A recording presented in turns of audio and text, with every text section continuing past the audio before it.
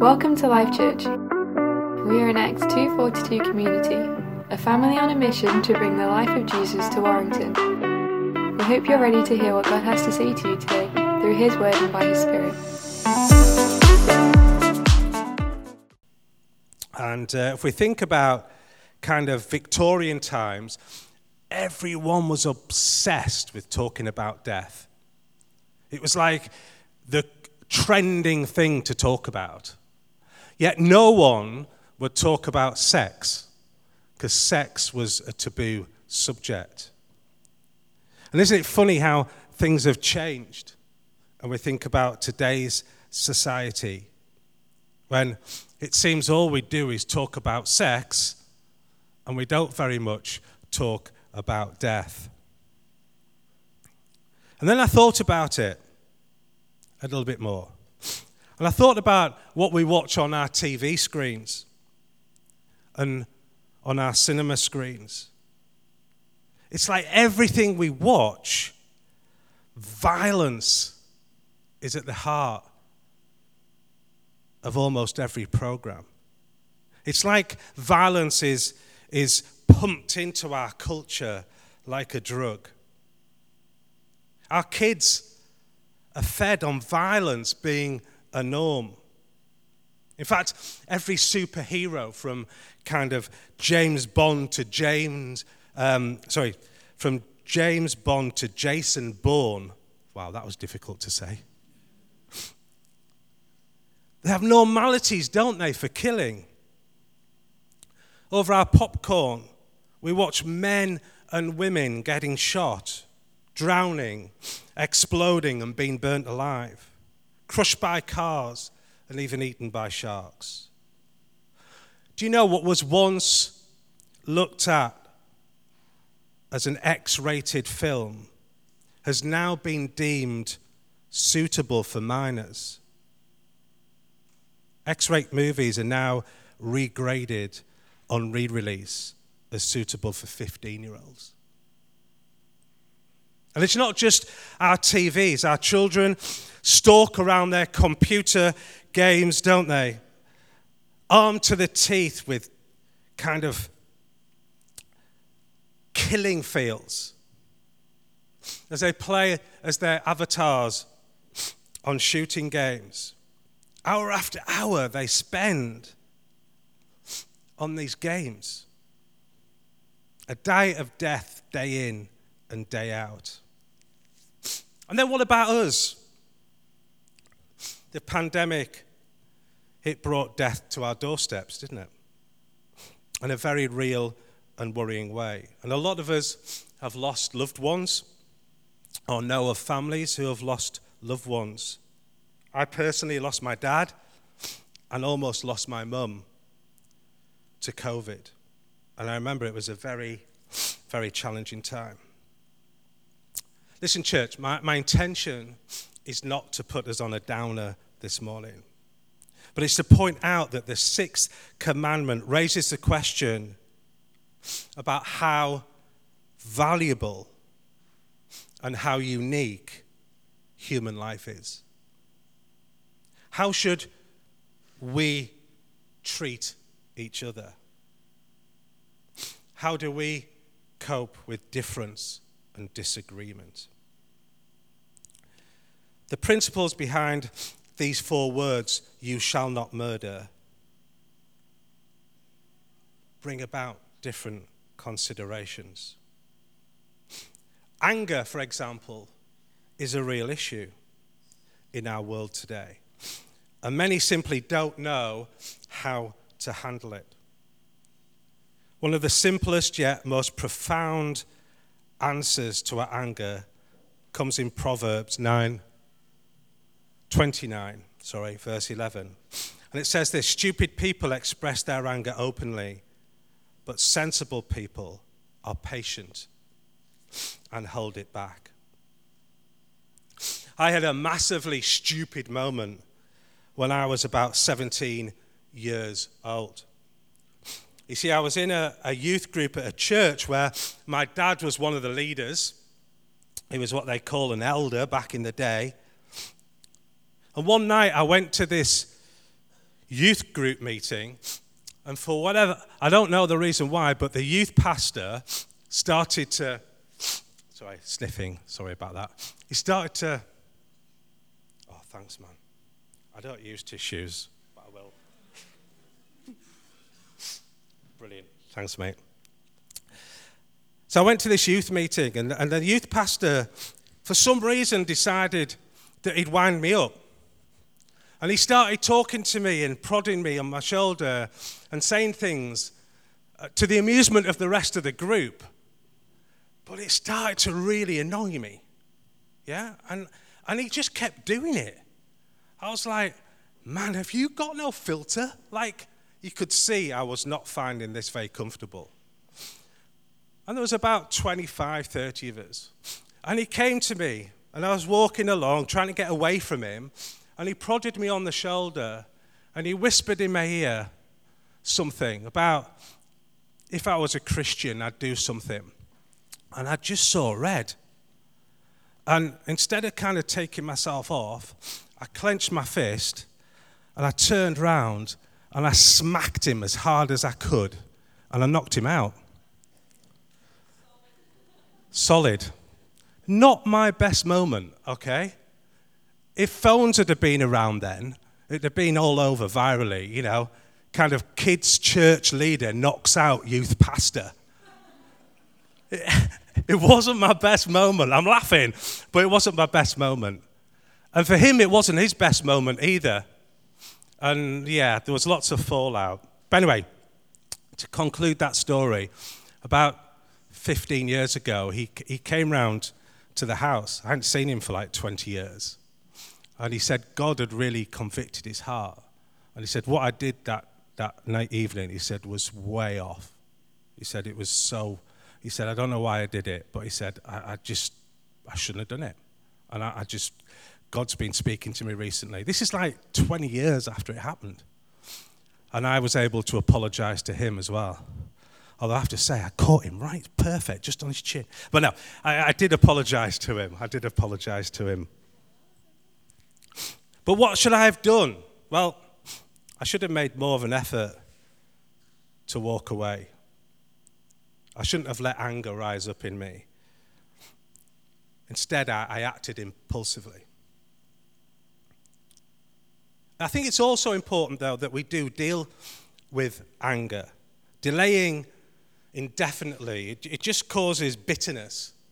And what's worse than anger is bitterness. Anger is not a sin, but bitterness is. So it's not just that we walk away from anger, but we have to deal with it. It's the root of the problem. Talking about roots of the problem, let's talk about the heart of the matter, and that is that life is valuable. Why? Because it comes from God. We were created by God in his own image.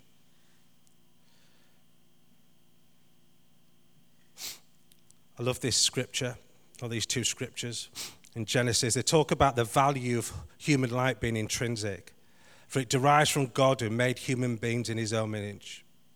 And consequently, the person who takes the life of another will be held accountable and punishable by God through his human representatives.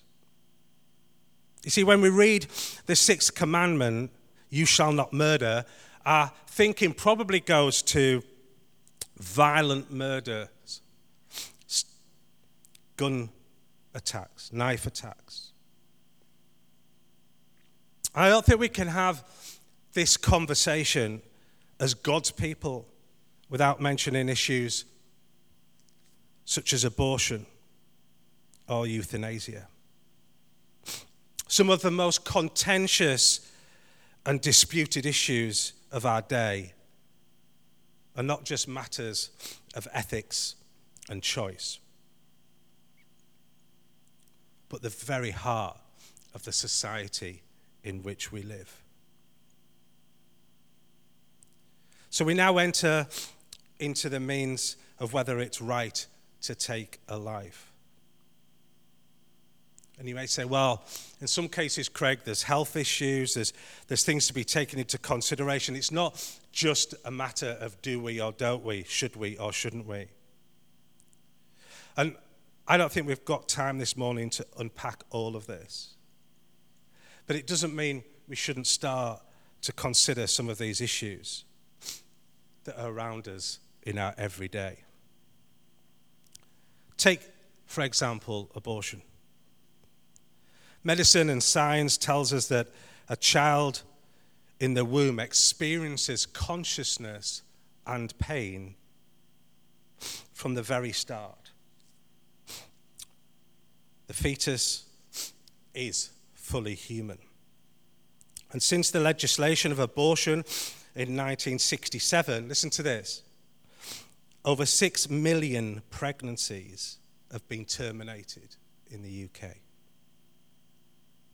Despite the widespread availability of many kinds of contraception, abortion rates remain staggeringly high.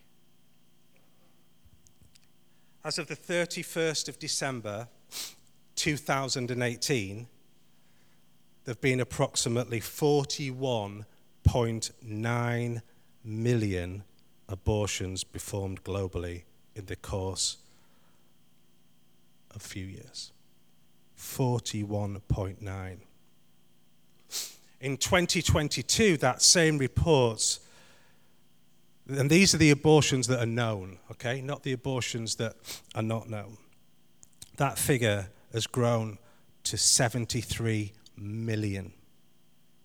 To give that some context, the entire population of UK, Scotland, and Wales at this current moment in 2023 is 67.3 million. Yet the abortions are higher. Alarmingly higher, and according to the Royal College of Gynecologists, at least 1/3 of women living in the UK will have had an abortion by the time they reach the age of 45. 1 in 3. Now, I'm well aware as I share this here this morning, there may be women here this morning who might have had an abortion. And I want to be really super clear that this is not me sitting in judgment. Many women are pressured into having abortions. A lot of cases, it causes crippling pain, guilt, and regret. And I don't believe for a second this morning that God wants to increase those feelings. In fact, I believe it's the opposite. I believe he wants to heal them. And if you've had a pregnancy terminated, I urge you to seek God's healing and to experience the living, forgiving, and loving God who wants to heal you. I understand the reasons for abortions are sometimes made on medical grounds, with high fatality risks to the baby or to the mother. Yet we can't hide away from the fact that abortion presents itself with an easy solution in most cases, and we need to resist that, church. Some medical students were attending a seminar on abortion where the lecturer presented them with a case study. The father of the family had syphilis and the mother tuberculosis. They had 4 children already. The first is blind. The second, unfortunately, died. The third was deaf, and the fourth had tuberculosis.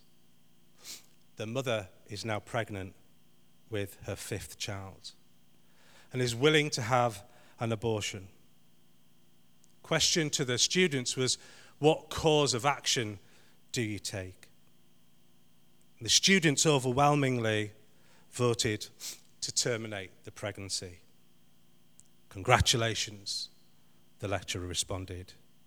You've just murdered Beethoven. So whilst we're talking about some major topics, and I knew this was going to be a tough preach when I started out, we're going to talk about euthanasia.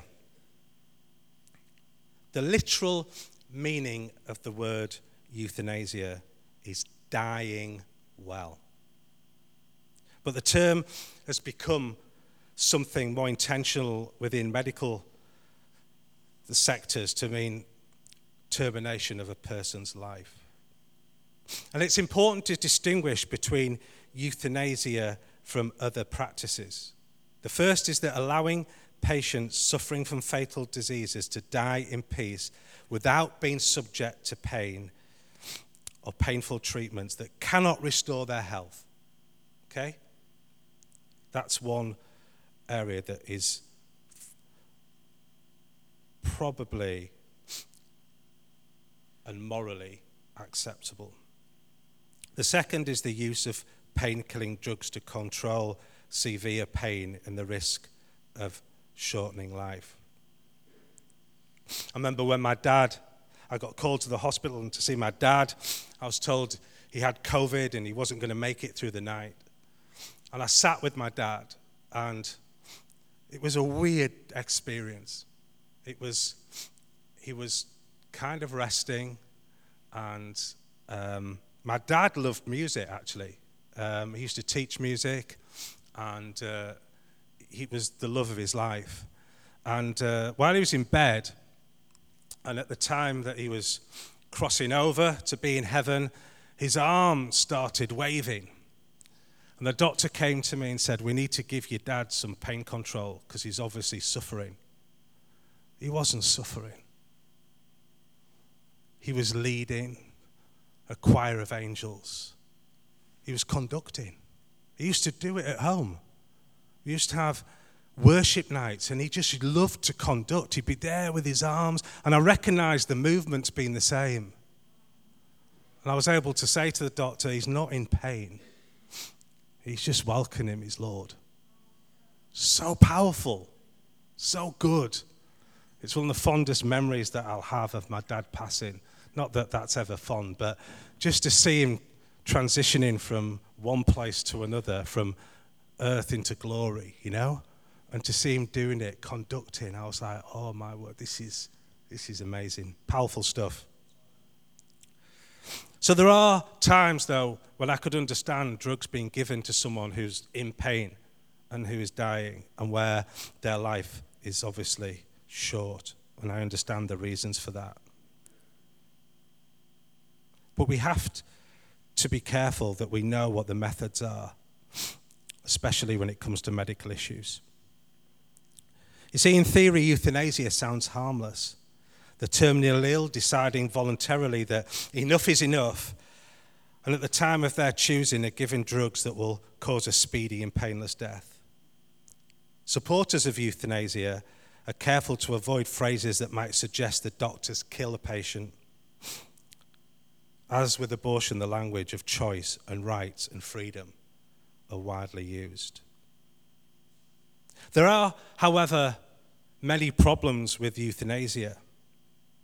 You see, medical science, as much as it's wonderful, it's not always exact, and it's not always precise. Many of us will have known people who have recovered from terminal illnesses or have been healed by God, having had a terminal illness. But whether we're talking about abortion or euthanasia, both of these issues raise questions about life itself. You see, abortion and euthanasia allow us to become judges of what is a valid life and what isn't. The view that all life is valuable is unpopular in our society today. Yet, church, it's one that we have to uphold.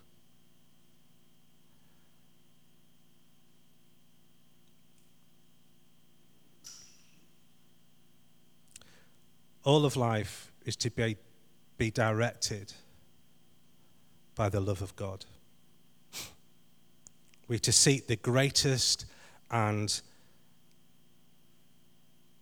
most possible of goodness when we see a person's life.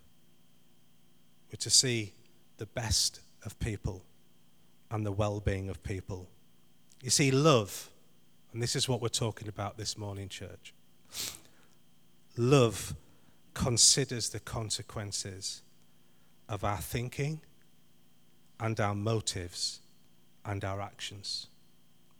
You see, Jesus shows us that he shows us what love looks like. In the face, particularly in the face of suffering. And whether that's from unplanned pregnancies to impending and painful death, he calls us to live as he lived.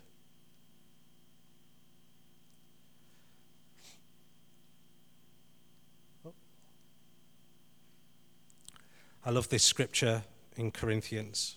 And it's a very well-known scripture.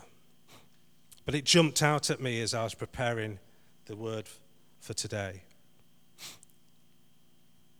Love is patient and kind.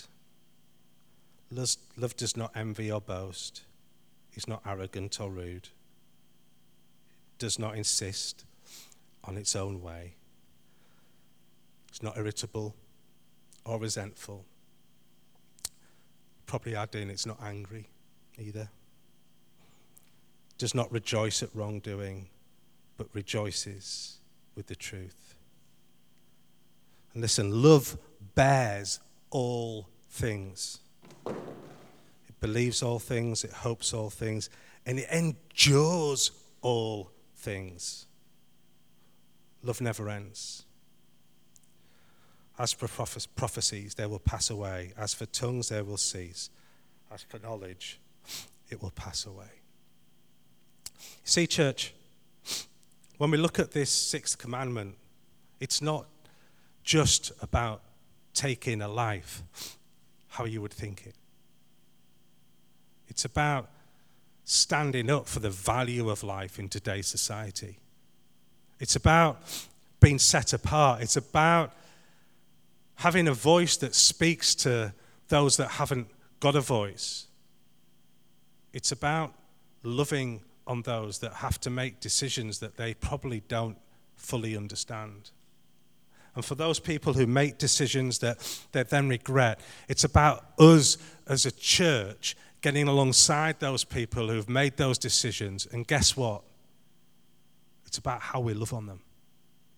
It's not about standing in judgment. It's not about thinking, well, they shouldn't have done this or they should have done that. Listen, church, we're not to judge. We're not the judges. We're the lovers. So let our hearts, when we think of these things, when we struggle with society's rules and values and we come up against it, yes, let us stand up for the truth. But let us be a church that loves. It's hard, right? It's tough. Especially when society says, hey, this is okay. And we know it's not. See, I believe, church, that in the coming years, the world is going to come to our doorstep. It's going to knock on our church doors. And it's going to call us certain things. It's going to say we're old-fashioned. It's going to say our thinking's corrupt. It's going to say that we're not in tune with modern life. It's going to say we're the dinosaurs, that actually we're not important. See, society is going to challenge us on the core of our thinking. And it's going to search our hearts. And it's going to say, what do you stand for? And it's really important that we don't shrivel up and back away and fade and not have a voice. We need to stand for the truth, church. But we need to do it in a loving way. But we need to stand for the truth. Let's pray. Father God, I want to thank you for this morning. I want to thank you for the truth that you bring to each of our lives. Lord, I pray you'll help us when it comes to looking at the scriptures and the commandments and knowing how that they relate to today's society. I pray that you'll help us with issues such as abortion and euthanasia.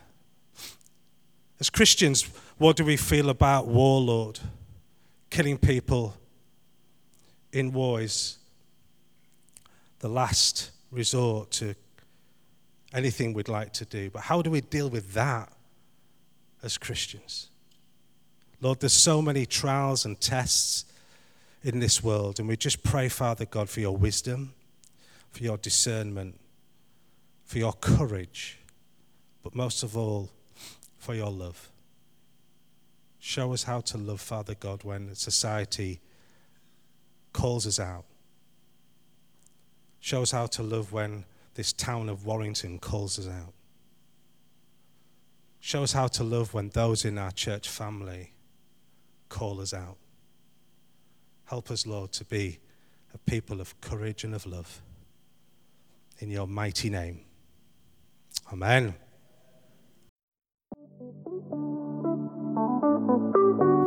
We've come to the end of this week's message.